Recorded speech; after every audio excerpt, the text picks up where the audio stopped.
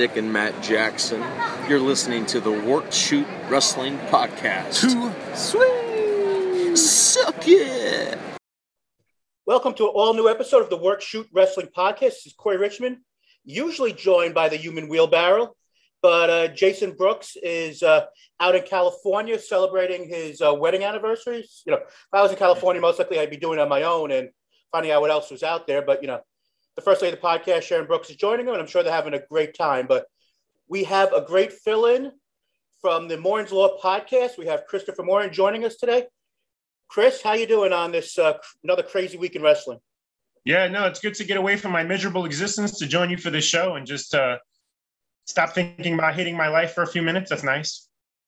Hey, you know, if I can help a little bit in that wonderful journey, then I'm here to be that calming voice, which I'm sure won't help, but, you know, we'll see how it goes. But another crazy week in wrestling. If you follow the quote-unquote dirt sheets or whatever you want to call them, Sean Ross Sapp from Fightful.com has had another interesting week of breaking stories. He had another 2 stories this week. Adam Cole, apparently his contract has already expired, and he's working basically on a handshake agreement until right after SummerSlam. And then today he also announced that Pete Dunne, the Bruiserweight contract, is also expiring after SummerSlam. I know that I just told you about the second one, but what's your quick thoughts right off the bat about basically the face of NXT and the first British champion in NXT UK basically possibly leaving? Well, I just want to know who's falling asleep at the wheel here, because what's going on with this company now that there's so many issues with contracts expiring. I'm not realizing contracts are expiring. Then you had the incident with Aleister Black and the 90-day no-compete. There's just a lot of botches happening right now behind the scenes in WWE. And I would like to be a fly on the wall in that company and just say, like, I want to hear what people are saying. Like, what do the wrestlers think about everything in terms of the releases that we're going to discuss in a few minutes, and just what's been going on over the past 6 months? Like, everyone, you know, the speculation, will they sell? Will they not sell? There's just so much to think about. But right, with Adam Cole, I mean, listen, if you're Adam Cole right now, everything you want, you get in NXT. Obviously, you don't want to go to the main roster.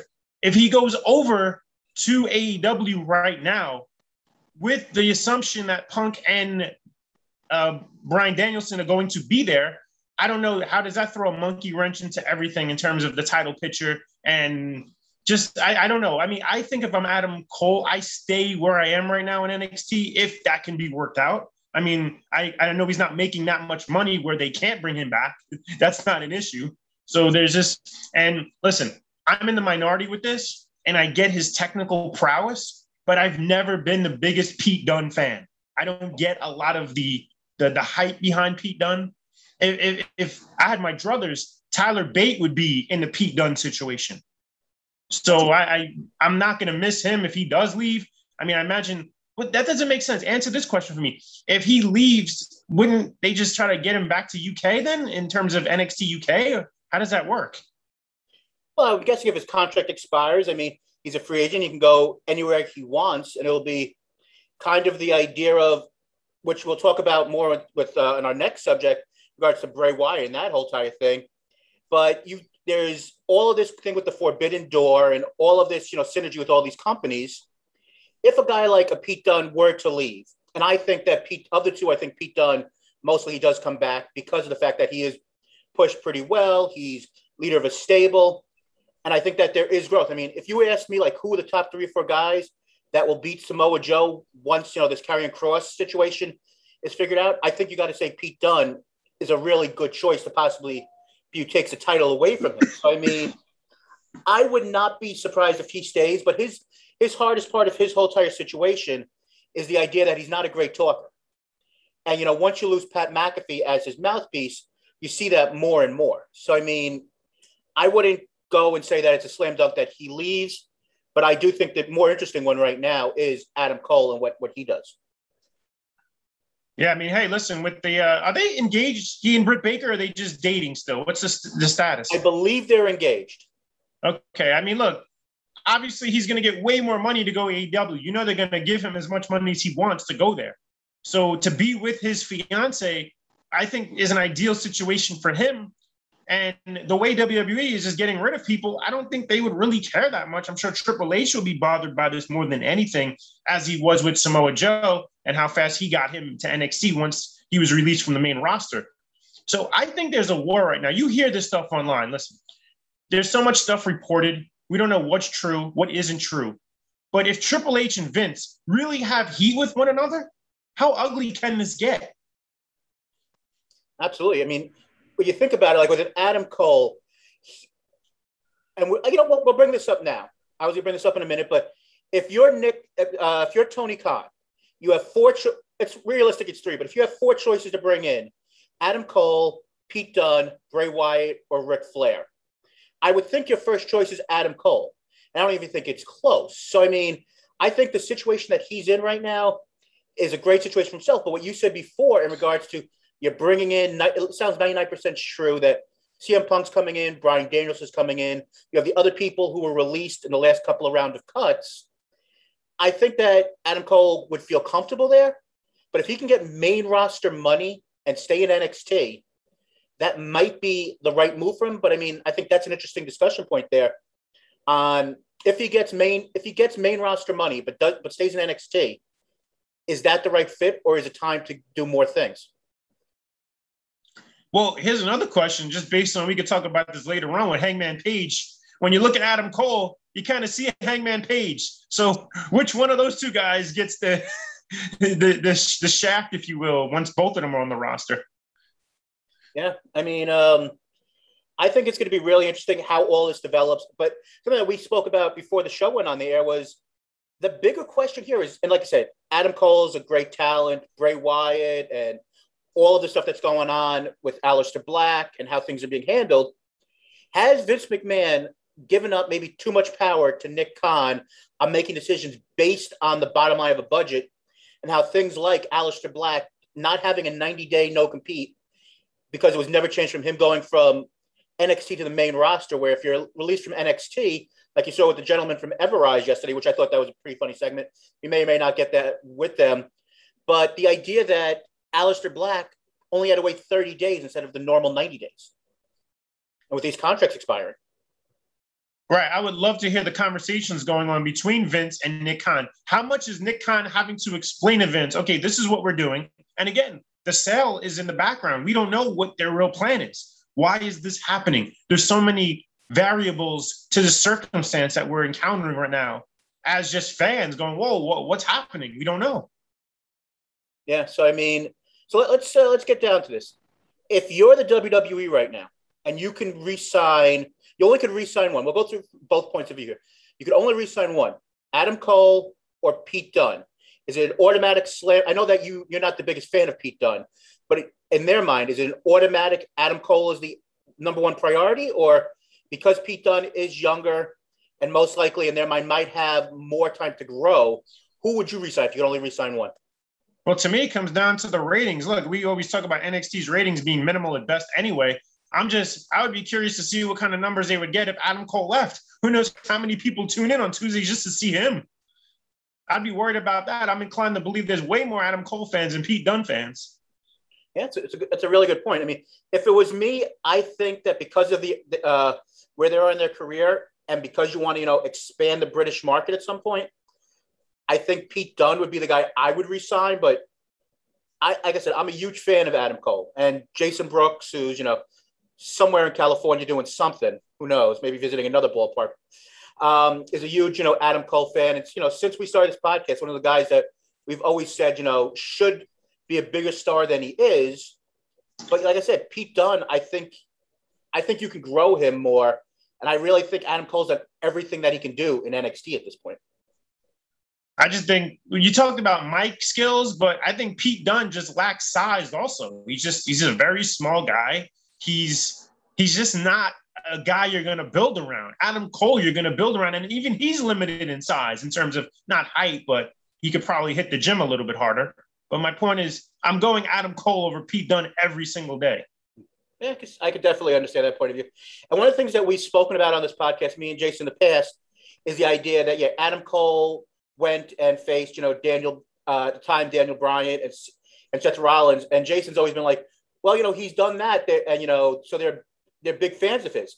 So one of the things that people forget is the reason why he was even up there in the first place for that basically week of shows was because of the Saudi Arabia mess where they couldn't come back, and it was basically a last second thing, get the NXT guys up, and then that led into Survivor Series. So yes, if you're just looking at it as an outsider who doesn't see the long-term things, you would say that Adam Cole has a big future someday. But when you look at it honestly, the only reason why he was up for that week was because of the Saudi Arabia situation. Neither guy has a future on the main roster, though. So this is their ceiling is NXT. They're not going to do anything. I agree. We'll talk more about the Adam Cole and Pete Dunne situation at Work Shoot Pod, and I'm sure Chris, you'll talk about that on your podcast, the Morning's Law podcast, the next time you record. Bray Wyatt, Ric Flair, both released. Bray Wyatt, I think some people thought that was a shock. His wife, apparently JoJo Offerman, was basically released with not really nobody knowing. His brother, Bo Dallas, was released, So a lot of people aren't sure why he was released at this point, if it was based on, his, a lot of people a month or so ago said that he was really having a lot of trouble dealing with the death of Brody Lee. And that was one of the reasons why he was off TV, because he was trying to, help himself mentally. At the same point, we don't know if this Fiend character ran its course or if it's just a money issue like a lot of other things. Of course, us not being on the inside of this particular issue, what's your thoughts on Bray Wyatt being given his release? Well, look, he's been there a long time when you think about a career. People forget how long he's been there, dating all the way back to Nexus, Husky Harris. What is that, 2007? Has he really been with the company 14 years? About, yeah. That's crazy to think. And a lot of people can't say that. I mean, to just be there that long is commendable in terms of his career. Now, you hear different things in terms of the mental health. I believe he did tweet something recently. There's been speculation about the contract. How much money was he making? Another Nick Khan casualty, if you will. And I mean, look, we talk about the gimmick, right? Everyone loved Bray Wyatt. Everyone loved the Wyatt family. But when it became the Fiend, they got a little... Now, here's the thing. We don't know for real how much input he had on the character. People speculate he was in Vince's ear and Vince allowed him to do stuff with the character.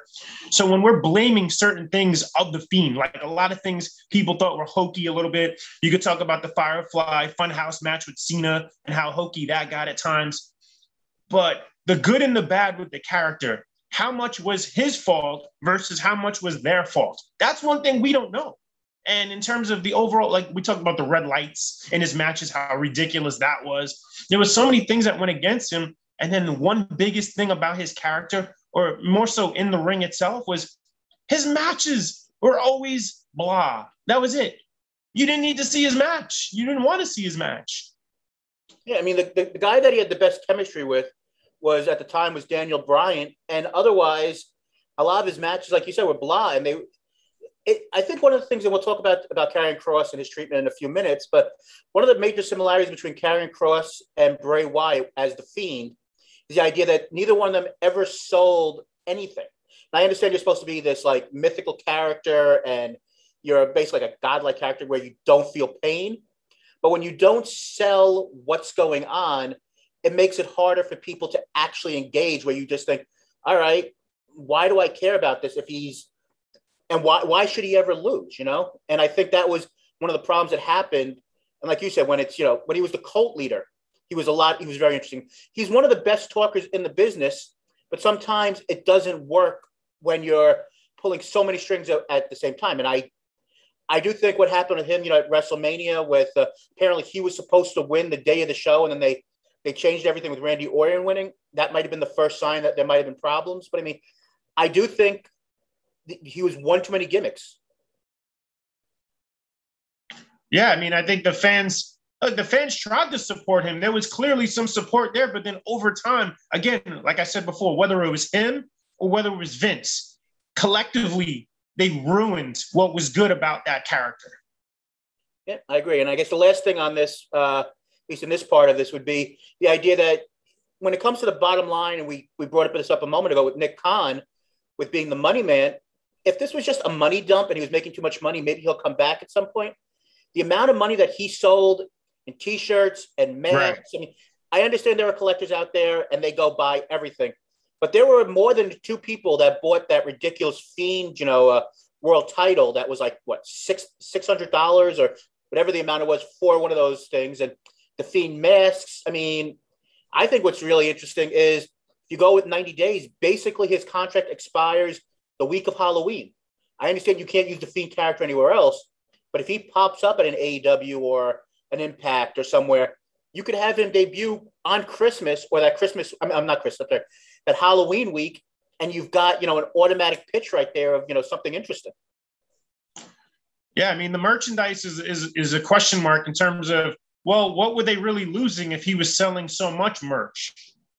And that's what we don't know. In the books, and we talk about sports franchises and salary caps and how smaller markets don't open up their books. Well, we're not going to see what the WWE books look like and why they're really cutting all these costs. They're not losing money. No one can say that. Yeah, they're going back to Saudi Arabia and supposedly in the next couple of months, and you get what do they get, like $50 million for every Saudi show? So I mean, it's not like they're dying over here. Well, they're doing a lot of dying over in Saudi Arabia, but that's another subject. Yeah, it makes no sense. We talk about all these releases. There were more releases this year than last year, and it's just I don't know what their plans are. I really don't. But the question I asked to you in our little text chain is Nick Khan secretly working for Tony?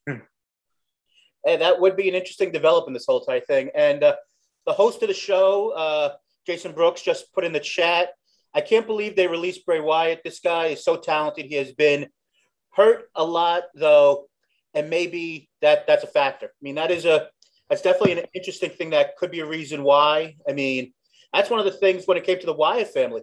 They were never all – there was a very short period of time when they were all healthy together. I mean, either Harper was hurt or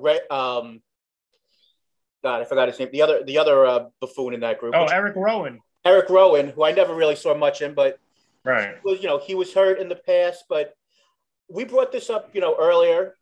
What do you think is the best fit for Bray Wyatt if he doesn't come back for less money and resign? Because I mean, we've already heard like a Braun Strowman could be coming back at some point for less money. If he doesn't come back to WWE, what do you think the best fit is? Is it Impact that does a lot of this spooky crap? Is it an ROH? Is it a New Japan? Is it AEW, who at some point can't mostly sign everybody? But what would you say is your best fit if Bray Wyatt wanted to continue wrestling? Well, I would eliminate Ring of Honor and New Japan right away because I don't think he can work that style. I mean, I don't know what we know of him in the ring in terms of outside of WWE. There's a lot of guys not capable of either style. So I would lean towards more AEW or Impact for sure. And furthermore, if he's going to go with his real name, which is Wyndham Rotunda, that's a great name in the business. People know the history of the Rotunda Wyndham family, and he could still do the same character without calling himself Bray Wyatt. He's no longer the Fiend now. He's just doing the same. He's who he is, basically. I don't think there's much of a stretch of who he is with the Bray Wyatt character. Yeah, I mean, when you're saying the idea that he may not be the best fit for like a New Japan, I think I think he could be. If you brought in like the whole entire remaining members of the Wyatt family, I think that like spooky stuff and these guys being so big, I think that could possibly work in regards being something different than they normally see. But I do wonder though, what do you think he is a good fit for AEW? Because I don't know if I know you could say the fan base is very, whatever to begin with they love everything or they hate everything and they're super marks. But does his style, do you think it equates well with an AEW? Because I'm not really sure if it does. If he shows up as Wyndham Rotunda, and he starts speaking like Bray Wyatt without saying Bray Wyatt and does all that same gimmick stuff, the crowd is going to eat it up and love him again. That's it. They're going to love him. Because they loved that character before he became the Fiend. They loved that character. So I'll give you the same question as before. We know that Adam Cole and Pete Dunne are on the open market if they don't get re-signed. If you're AEW, I'm pretty sure we're going to still say Adam Cole's one. But is Bray Wyatt or Wyndham Rotunda the next guy on your list that you would want to sign, or is he somebody that you let's see how things play out? I mean, because I'm not like I said, I know you have the second show on Rampage, but I don't know if he's the right fit. I feel he's more of a better fit for like an Impact. I don't know if Impact can pay him what he wants, but I do think Impact might be a better fit where he can do more there, at least at the beginning. I think as long as Tony Khan still has Daddy's deep pockets, he's going to bring everybody in until it backfires. And everyone could talk about, WCW 98, 99, when everything did eventually backfire. But we don't know. We don't know what the plans are. We don't know what Tony Khan can. I don't know. It's hard to say. It really is. But right now, it seems like he brings everybody in to at least get a cup of coffee, see what happened. I still don't understand what happened with Matt Cardona. Why did Matt Cardona come in for a week and then leave? I didn't get that. Well, from what Matt Cardona said, was that he was, they gave him the 5 things, and it just didn't work out. They didn't feel it was the right fit. And then he got the Impact stuff. So, I mean, there was no hard feelings. And maybe at some point he could come back. But, it'll be interesting to see where that goes. And if we have time, we could talk about GCW and that whole entire thing. But the other guy who was released was Ric Flair, and he asked for his release. And I'm not saying the Ric Flair thing is a huge thing. I mean, apparently, depending on who you believe, he left because of the fact that he felt that they were booking, Charlotte bad. I mean, yeah, she's in the title picture every 5 minutes, but I guess storyline-wise, what they were doing with her, he didn't love. I mean, besides, Ric Flair doing something with maybe AEW as a reuniting on a special show for the Horsemen, do you think that AEW is a good fit? Or do you think that, he'll just go around the indies doing some stuff for a little cash here and there, and Ric Flair is not a great fit there? What's your thoughts on Ric Flair? I mean, I don't know where he's going to pop up. The point is this: he's going to take whatever money is offered to him because we know he wants to make money just like he does with those commercials. What is that commercial for the car company or the insurance? What is that? Car Shield, I think it is. Yeah, he does that commercial with what's his name? Eli Drake. And Peter Avalon, yeah. And Peter Avalon. Right. Yeah. But the point is, with Ric Flair, I mean, look, we know it's almost over for him in terms of this career and where he's going to go. He's in his 70s. But I want to take it from a different perspective. If you're Charlotte and you see everything that happened with her father and how he's not happy with her usage there in terms of storyline, here's a better question. How did she feel about how she's being used there? And when is her contract up? And when does she decide to go over to the other channel? That's a great question. I mean, if you think about it, the only reason why, Rhea Ripley won the title at WrestleMania was because of the fact that she was out and they falsely thought that she was pregnant and a whole bunch of other things. I mean, and also, her boyfriend and could be future husband and is already there. Right. So, I mean, it's an open, I know we keep on saying the forbidden door, but you know what? It sounds like it's an open door where if you're interested in coming, like you said, they'll at least use you once. I mean, we just saw that last night with 2.0, the former Everrise, which they were used. Who knows if they'll ever come back in for another shot? But you know what? If you're available and Tony Khan thinks that he can do something with you, he'll give you a chance. Well, let's not put Everrise and Charlotte in the same category. Clearly, if Charlotte became a free agent, Tony Khan's going to throw everything at her, maybe even more so than the previous people we just mentioned, including Adam Cole. If you could put Charlotte Flair in a ring right now with Britt Baker, I'm sure Tony Khan would pay whatever it costs to get her in there to do that. Oh, absolutely. And of course, we've got Jackie Endy, the host of You Don't Know Jackie podcast, and our social media expert. Put a little comment. Hopefully, Mr. Morton brought a shovel to pick up Corey since Jay is on vacation. So, once again, whoever's in that other chair, Jackie takes their side and whatever. I'm not saying she's wrong, but like at least on the week of my birthday, at least I got a little love for people. But whatever. When is your birthday? Over the weekend, right? Yeah, August 8th, 2 days before you and Jason. Two nice, people nice. carry me, majority of the time. Both birthdays are on the 10th. So early. How about birthday. that? All Leos. Yeah. A trio of Leos. And Jackie Endy put an interesting point out here. Tony Khan is going to have the new WWE.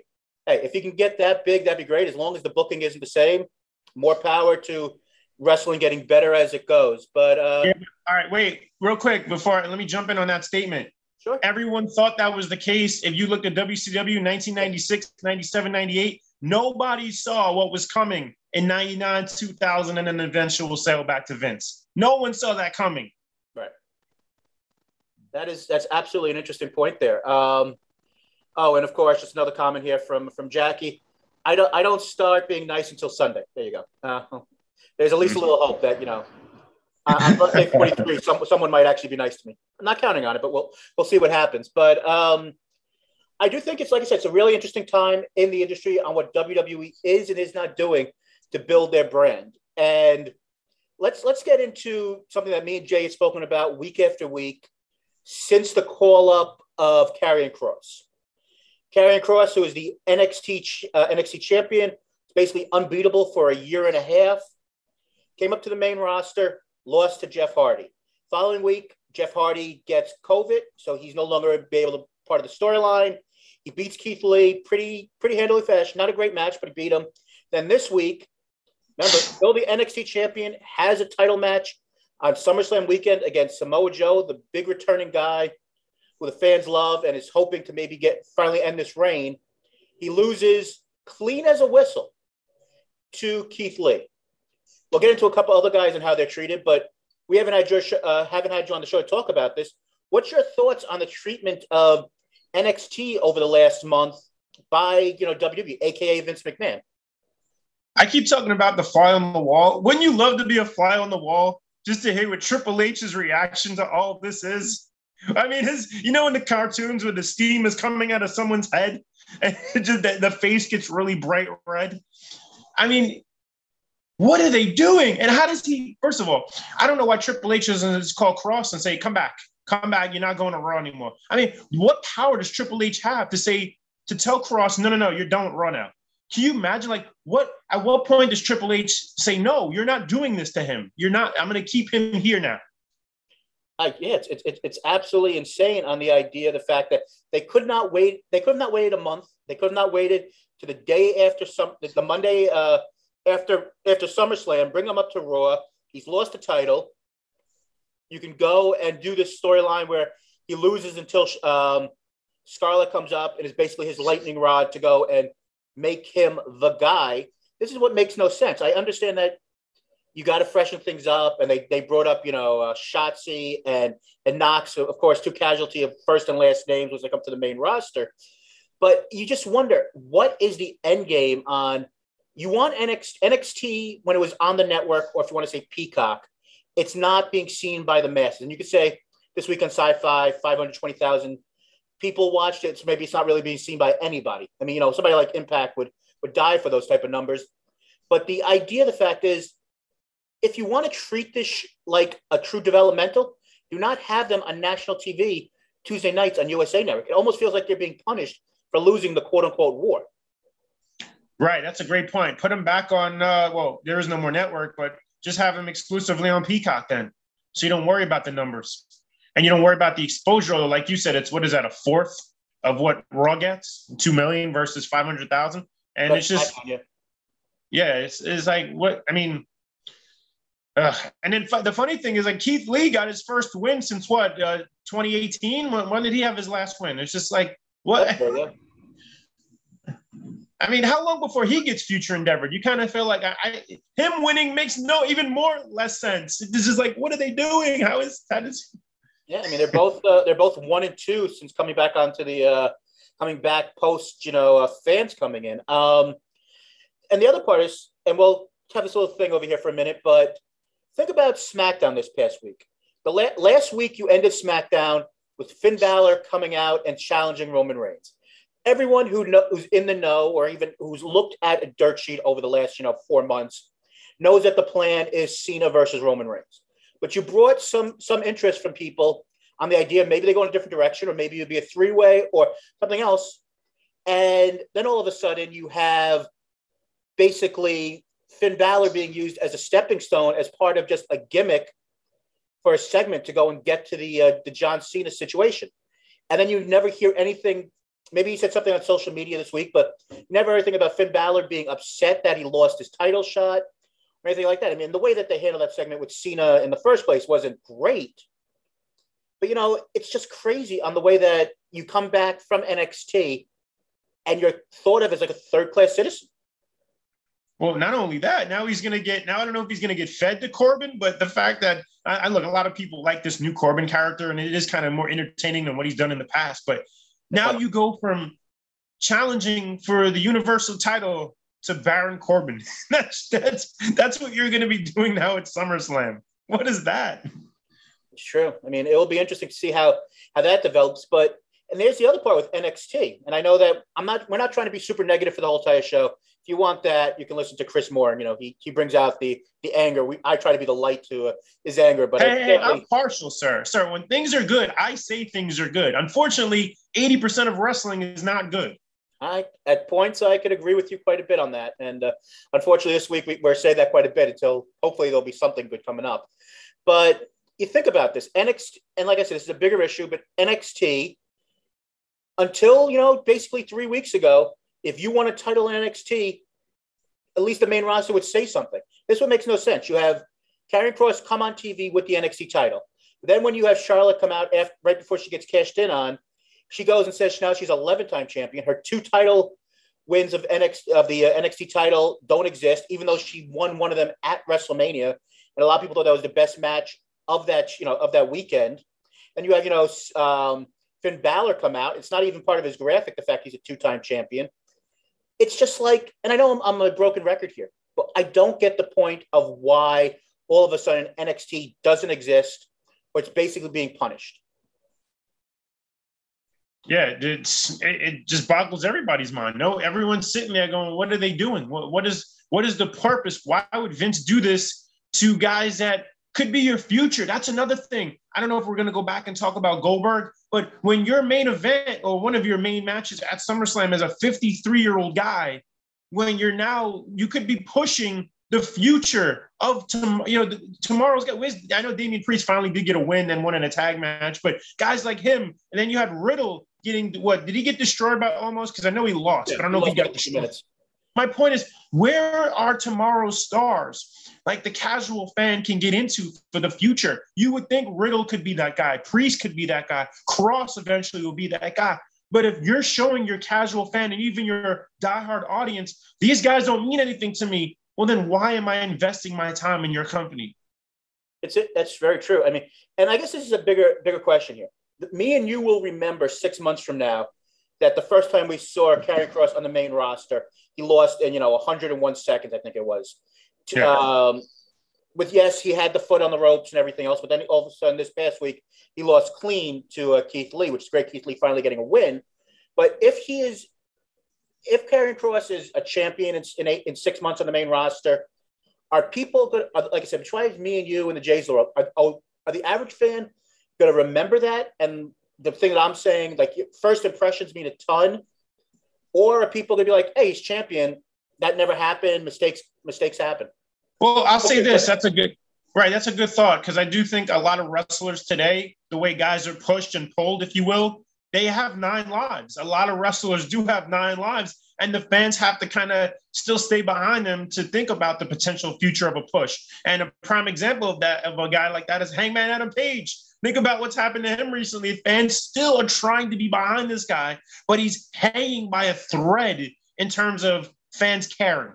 And that's the concern long term, is how do you get a guy back to making people care? And then, you're right. If you do put a belt on a guy and eventually he becomes indestructible, then people are going to care again. But that takes time to build.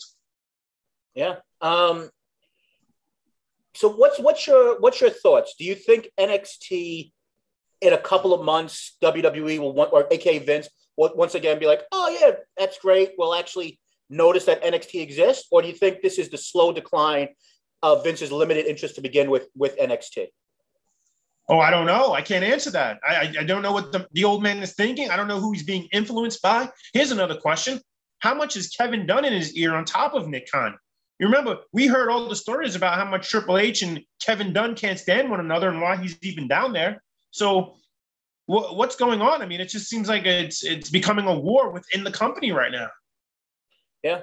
And like I said, there's like a lot of things. We will continue to follow this, and we'll see how it does progress. But let's talk a little bit of NXT as a whole this past week. They have a pay-per-view coming up in, I guess, 2 weeks, I believe, from now. Like I said, SummerSlam weekend. Do you think that the build? I guess it's twofold here. One, do you actually care about NXT right now because of how it's being treated, at least in our minds? And two, what's your thoughts on the build towards this pay-per-view? Because we've got Gonzalez versus Dakota Kai. I thought the Dakota Kai segment with that promo package I thought was pretty well done, and we'll hear the response next week from Raquel. And like I said, you've got the main event for the title with Joe and Cross. You mostly have, which we'll find out the stipulation most likely, of Cole versus Cool Kyle. I'm going to keep on calling him that right now. What's your interest level? Well, no, and you're forgetting the fourth match too, which is odd because I don't know what match is the main event here because you're going to give us in the States on on Peacock. Oh, that's right. You're going to give us Walter versus Ilya Dragunov. What show or what match are you ending this show with? This show is now loaded with those 4 matches. I mean, I would think, especially if Joe's going to win, and the way that he's been treated, if they somehow decide to keep the title on Cross, that is more mind blowing than anything else. Because I would think at this point, the way he's being treated, you just get him off that show, and then you say, all right, cool. But I would go with Cross versus Joe, especially if you're going to have a title change. But like I said, coming back to the idea, do you have interest in NXT as a whole, or because of the way that they're being portrayed, it's hard to even care? Overall, I don't care. I think that a lot of the storylines are just who cares. I mean, this past week, or excuse me, Tuesday night, you saw this horrible restaurant segment with Zoe Stark and Io Shirai. I was like, why did I need to see that? What was the point of it? I mean, neither one of us are the most politically correct people who ever lived, but that was just plain old offensive on all of that. I mean, you almost felt that was something that Vince most likely produced, even though Vince doesn't care about NXT. But there's just so many segments, even like the stuff with Indy and Loomis and all that stuff. Is like, that's not NXT. That's not what NXT was founded on. All these skits are just, they scream Monday Night Raw. I don't want to see that crap. So in terms of, let's get back to the pay-per-view. The pay-per-view with those 4 matches are as good as it gets. So yeah, of course there's interest there, but the rest of the show, I don't care. And let's be real though, they're only going to add 1 more match. Most takeovers have 5 matches. So there's your 4. And I don't know what else. Maybe we'll get a swerve match, a Kushida match. I don't know, something. I mean, I'm guessing it'll most likely be, they haven't announced it, but I'm guessing it might be the finals for the NXT Breakout Star. And as much as I like some of these guys, I don't really care about this tournament right now. I mean, I'm guessing that, you have the kid who faced Adam Cole mostly win this tournament because he's got a lot of charisma. But honestly, do you really care even about the NXT Breakout Tournament at this point? It's not really too much for me. Not at all. I mean, I've heard people say they like the looks of Odyssey Jones. He looks like a decent big man, and he's still green. Obviously, all these guys are green. But I think that the finals it's gonna be the Will Ospreay clone Trey Baxter against Carmelo Hayes. I think that will be the final. And like I said, on paper, that should be a really good match. And if you've watched New Japan Strong or Impact, you've seen Trey Baxter before. He's one of the last really big names on the indies to come over. But I agree with you. I mean, on paper, this should be a really good card. And of course I'll watch it. Jay will watch it. People will watch it. But I just don't feel that interest level is really there. And I understand you're on the Sci-Fi Network, and 520,000 for 2 straight weeks is actually not a bad number for a new channel, which barely got promoted. It will be interesting what they do, next week on I believe that's the Go Home show for the pay-per-view. It'll be interesting to see where they go and what the actual interest level is leading into the last 1 or 2 times you'll see Adam Cole, baby. What stipulation would you put in this match? Because this is now the 3rd match, right? This is the rubber match, technically? Yeah, well, I mean, if you're not going to re-sign him, and I know we're bumping around a little bit, but if you're not going to re-sign Adam Cole, and apparently from, like I said, Fightful has said this, and also I believe PW Insider has also reported from their sources, he has not been offered an extension or anything at this point, Adam Cole. I think and maybe it gives away the ending. Too bad. I think you do, loser leaves NXT. Well, if they do that, we know he's gone for sure.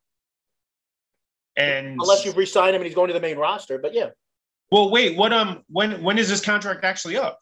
It was already up, and he signed an extension through SummerSlam weekend. Oh, wow.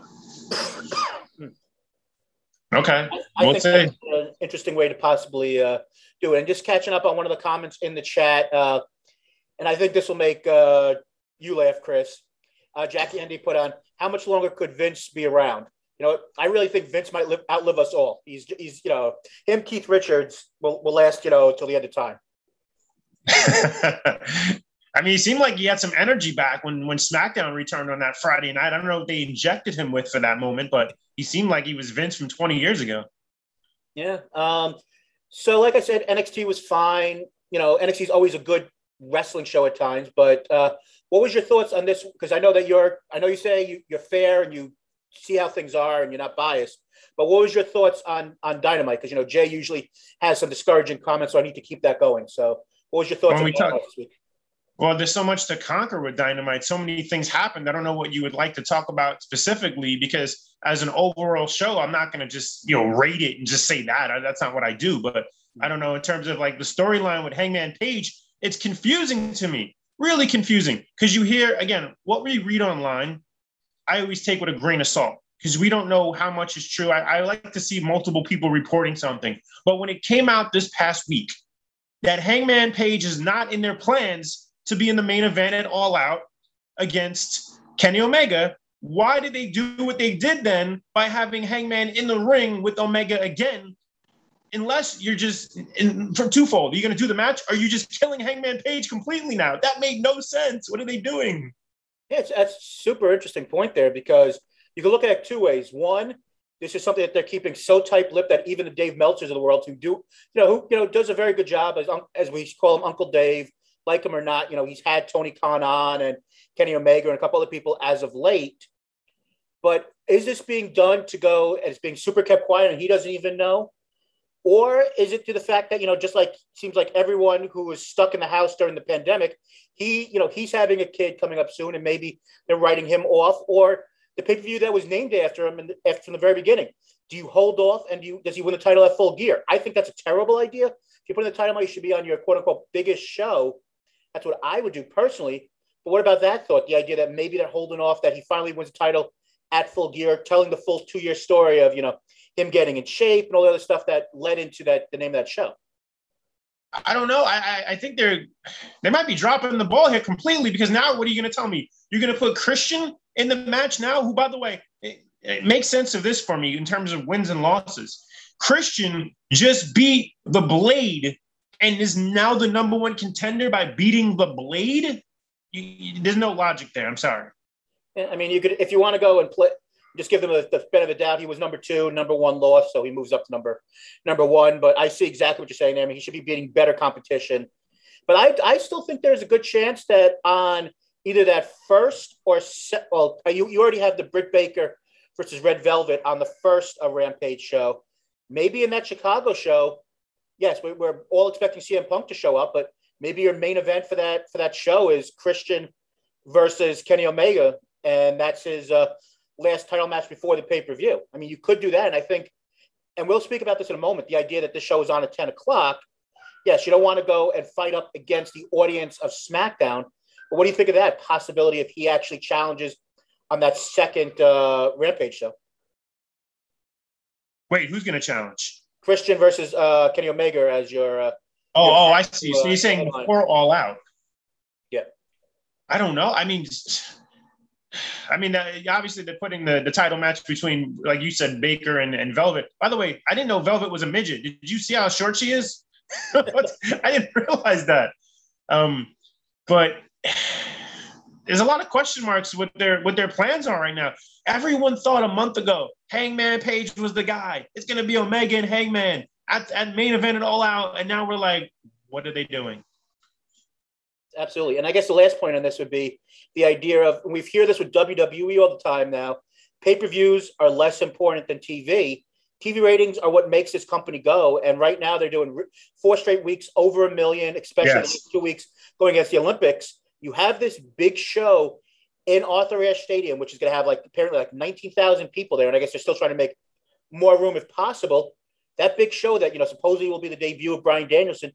Is it more important for him to win the title at your big major pay-per-view, or with TV ratings being so important, that being the headlining match at Arthur Ashe Stadium, Page versus Omega for the title? I mean, they could go that direction. I don't know. I mean, look, there's so many variables here in terms of when does Punk actually debut at the Chicago United Center show.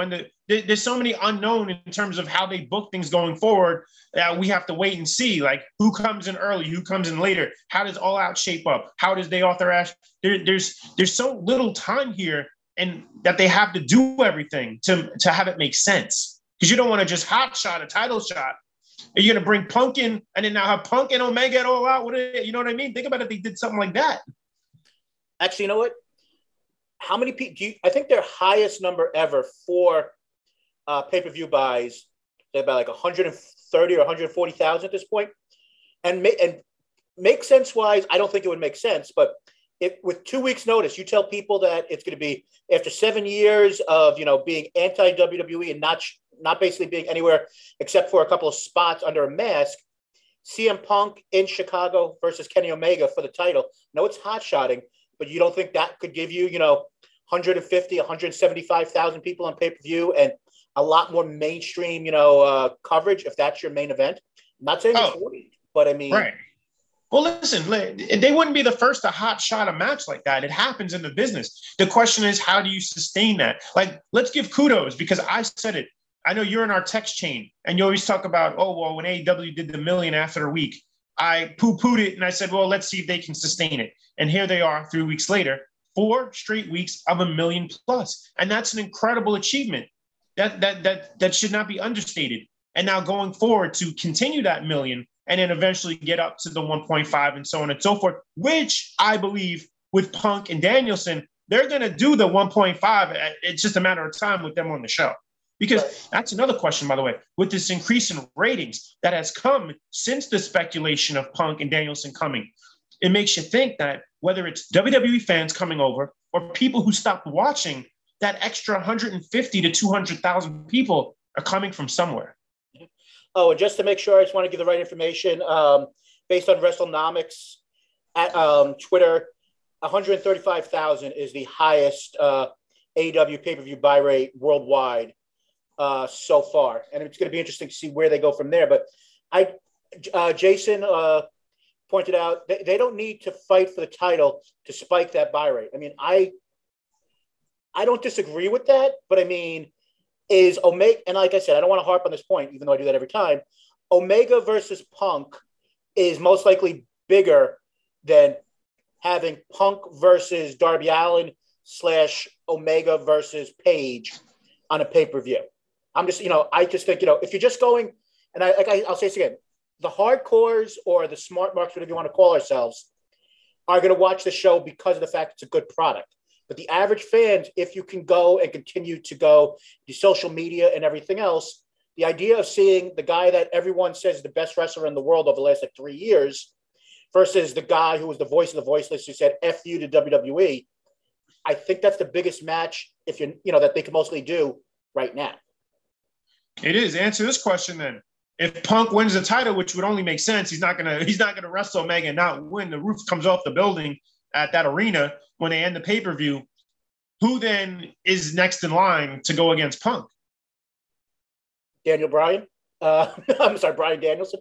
But right. And talking about the ratings here quickly, Jackie Andy wrote in, just wait until next week when MTV's The Challenge starts off. And I don't know how much you followed this or not, but the only thing that beats AEW most weeks during the season is The Challenge, which does basically like a 0.5 rating with women. So it takes away the majority of their audience, and that's coming back next week. So that will be kind of the interesting test. If there's not a major news story or, a sporting event, the one thing that could hurt AEW with their million views and maybe taking away some of these female viewers who weren't turned away by, like a Nick Gage versus a Chris Jericho from 2 weeks ago, will be the return of MTV's Challenge, which, like I said, is 18 to 49, has beaten basically AEW almost the whole entire last season. Yeah, I'm not too privy of that show, but I'll say this. Actually, I'll ask this. Out of the million people that they get, how many of them are women? I believe it's like I said, it's like a 0.52 or 0.54 was the 18 to 49, 18 to 49 women is what they do. And I believe their 18 to 49 overall was like, somewhere between 900,000 and 850 or something most weeks. So it's got a huge audience, and it's, like I said, for me, it's not my type of thing, but we jokingly even noticed it last year because Lio Rush was on the show, at the beginning of the season, and the big tweet was Lio Rush beat AEW at that point, and then of course Lio Rush. I'm asking. Maybe I didn't ask it correctly. Sure. I'm asking how many women watch AEW every week. It depends. I mean, I believe their ratings as of late have been a lot better than they were. I mean, it's like, I think it was like a 0.34, which I know this is all, gibberish to a lot of people, but they do have a solid 18 to 34 with women, which has been challenged because of the blood and guts aspect, which they have done over time. So we will see how that rates out. Okay. I guess the big subject, and I think we kind of spoke about this. We spoke about this a little bit on pre-show, but the big thing that came out of AEW Homecoming was the main event. You had quote unquote good versus evil, Cody in the white suit versus Malachi Black in the black suit. What was your thoughts on, once again, Cody putting over a new coming star? And then we could talk about his quote unquote possible retirement, which of course will be part of it. Okay, I'm going to go to ADD here because as you just referenced Malachi Black, and I just talked about before, Punk winning the title off Omega, and who would be the guy that chased Punk? Malachi Black. That could be really interesting. That's money right there. There's money in that. What I'll say is this. I'm not the biggest Cody fan. And we talked about this. I know you're a big fan of Brandy Rhodes, but that's something else. I used to be until I realized she's with that guy, and I don't get it. So that too turns off a lot of people. Yeah. Cody loves himself. I'm convinced, and I've said this on my show, that when Cody has sex, he calls out his own name. And I don't get Cody. I think he's overrated. I think even the AEW fans have kind of turned on him a little bit with some of the things he's done, especially with the promo about with the whole London thing and everything there when just on a tangent that he does. I don't think people miss him. And I said this to you earlier. When he's gone, and you said he's going to go shoot the show now? Yeah, the big show season 2. I mean, look, Black can be a future star in this company. And whether Cody was leaving or not, you had to put this guy over. You had to. Yeah, I don't disagree. But like I said, the one thing I give him credit for, and you could say this is, he thinks it's making himself even look better as being the benevolent, God that all promoters are. He did this with Brody Lee, and now he's on with Malachi Black. He basically got squashed. And you could say that he's not as over as he thinks he is, but he is, one of the top 2 or 3 faces in the company. And by, being, at least in my opinion, selfless enough to do what is best for the company. And you could say, yes, he's leaving. So he's doing the honors of what his father would do and everybody of that other generation. But I do give Cody credit the fact that he did it with Brody, he's doing Malachi Black, and we'll see what Malachi Black can do now that he's been given this platform. To be. Wait, answer this question. Sure. Well, let's ask this question though. If he's not given these TV deals or these offers, whatever, TV shows, is he doing the honors if he's never leaving?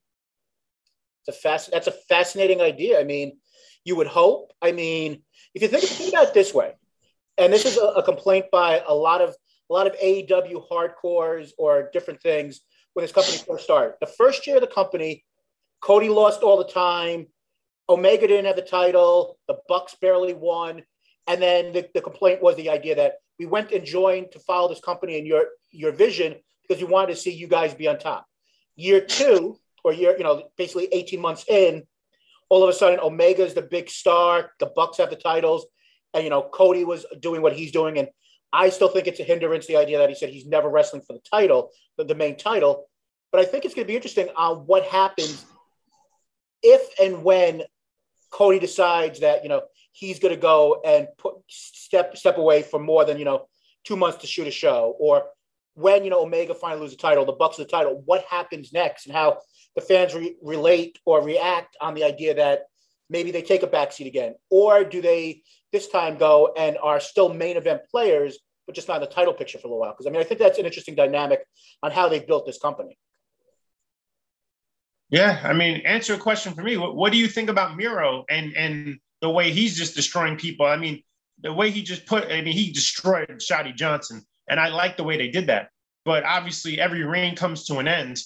Who would you beat Miro with? For people who are there now, I think my choice, I know he's not great on the mic, and me and Jason have had this discussion in the past. I think the guy is Jungle Boy. I think he's got that babyface fire. The women and kids love him, and I think the men actually, they love doing the song and everything. I think he might be the guy to take time. I wouldn't take the title off him for quite a while. Right.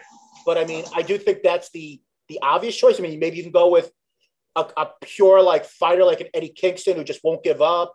No, I wouldn't do that. No. But I think the obvious choice is either Darby Allin getting the title back. No. Or, I agree with Jungle Boy. I agree with that. Although I did have another thought too. I think we talked about this, is that in terms of tag teams, like if I were to beat the Bucks with a team right now, I would like to do a combination team of whether it's Jungle Boy and Orange Cassidy or Darby Allin, any of the three to be a tag team to beat the Bucks, because that would be super over if any of those three teamed together.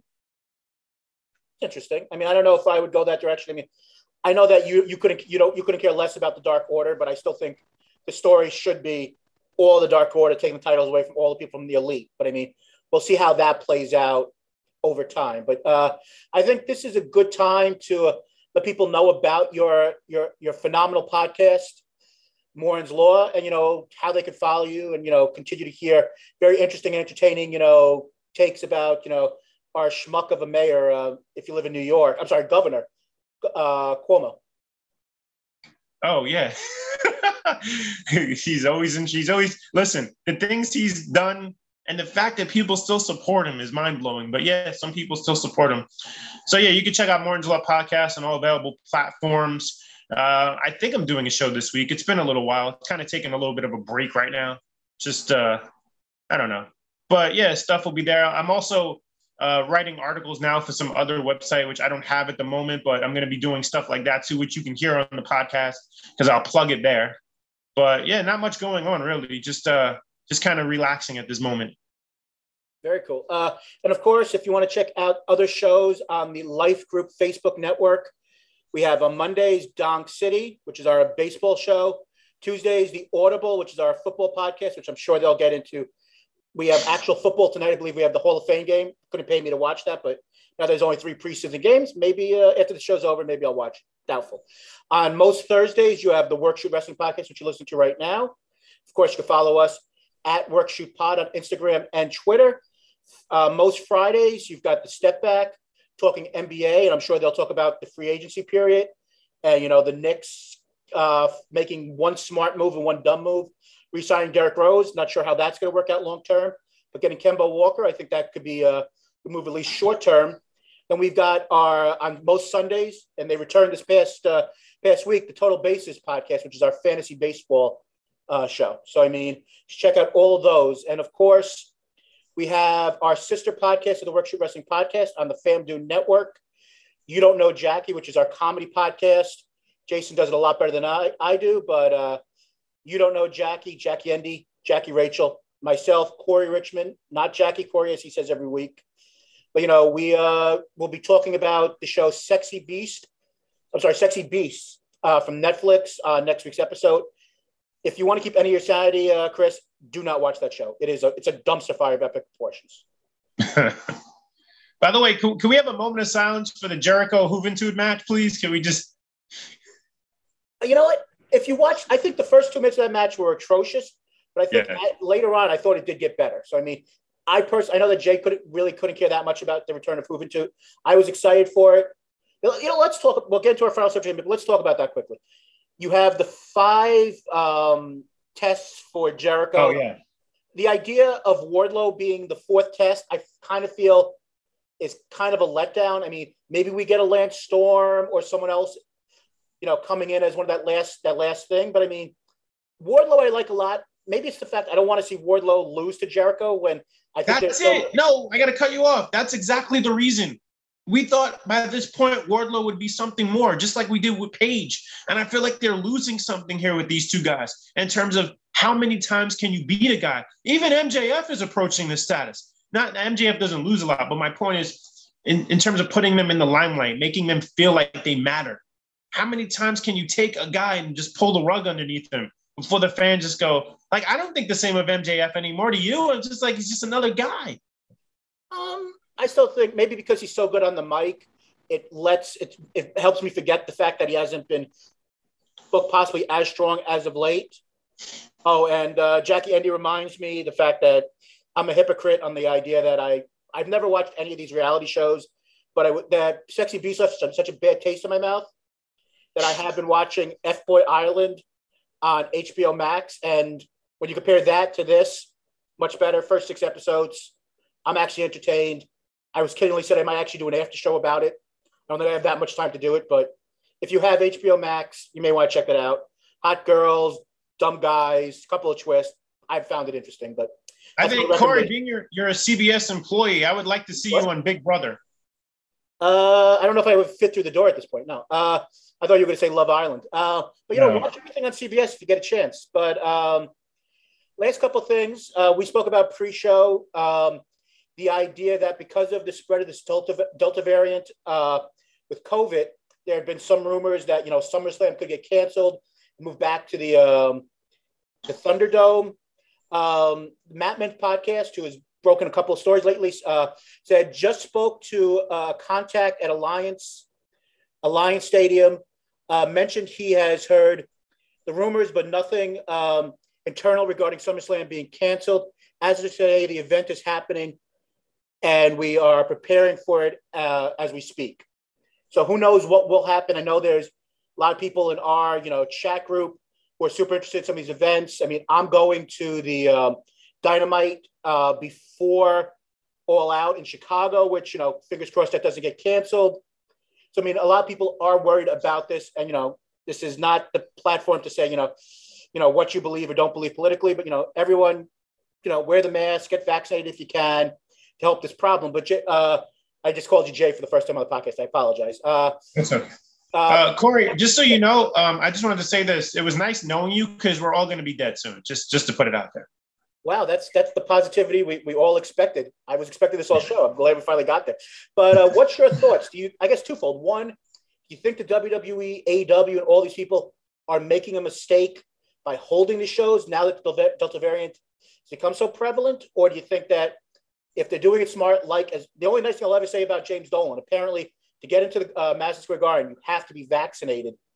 What's your thoughts on this? Because, I mean, Cody on, his press conference regarding the last his homecoming show said that we will follow whatever the rules are in the state that we are. And if they need you to be vaccinated, we'll do that. I mean, that could lead to a lot of people canceling, their tickets. But what's your thoughts on these companies continuing to run shows now that we have more, information about the Delta variant?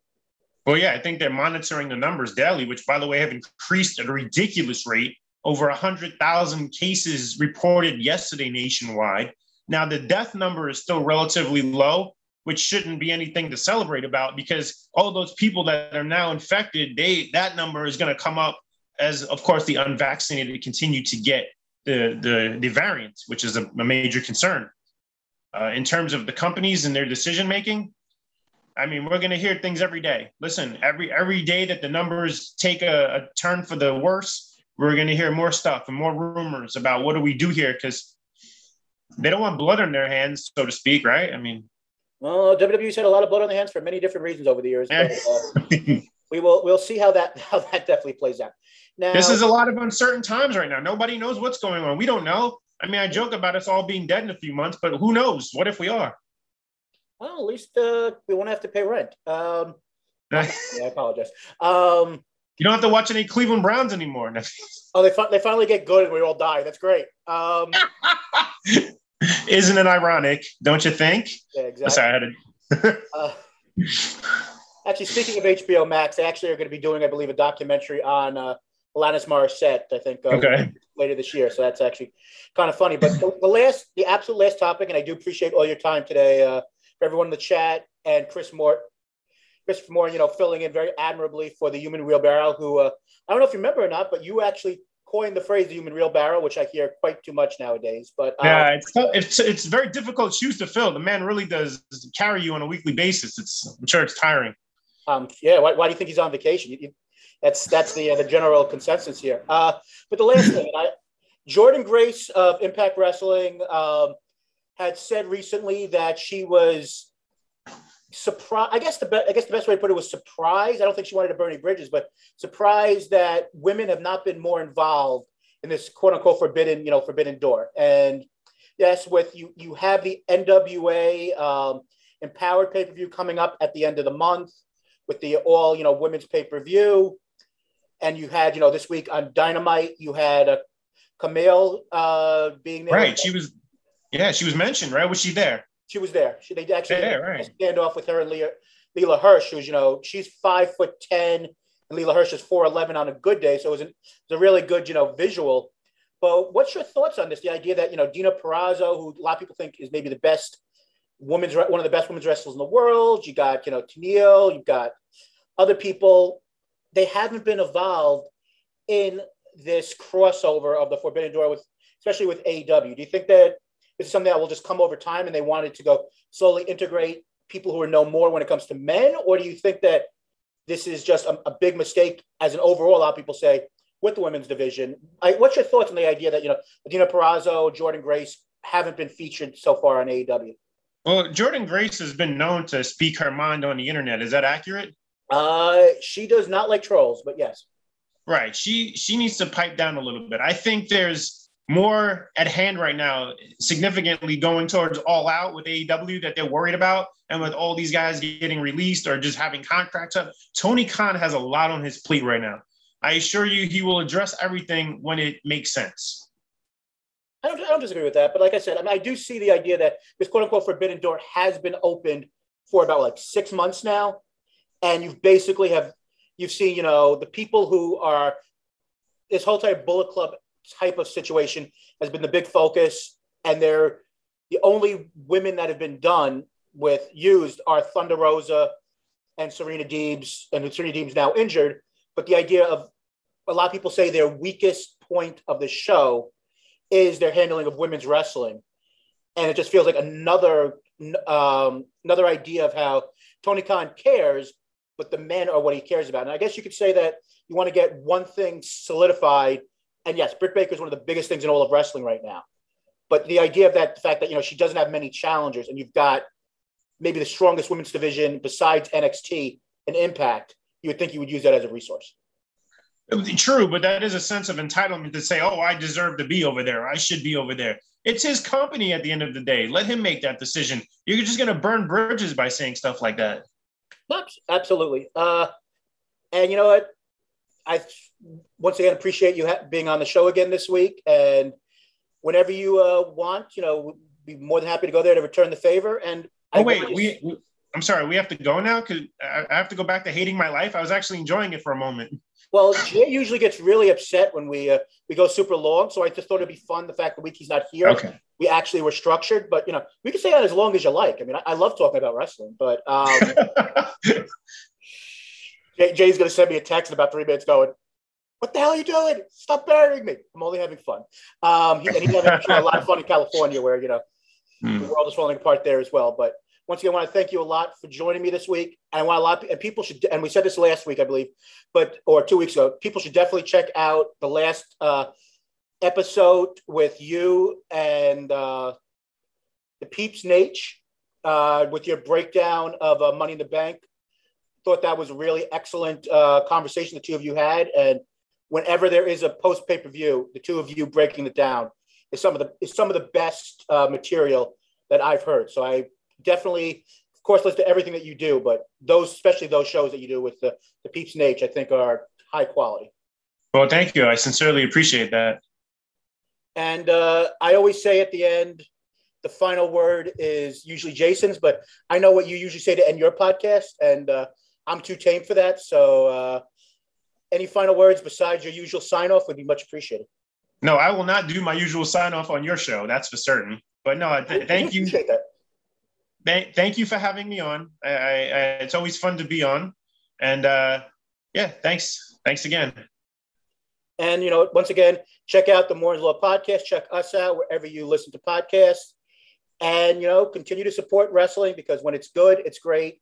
And then you got Monday Night Raw, which is, not what you call good. So we'll speak to you next week. Hopefully Jay will be able to join us. If not, we will try to find a suitable co-host to replace him, because who knows, maybe he'll stay in Chicago, or not Chicago, California forever, enjoying the nice weather.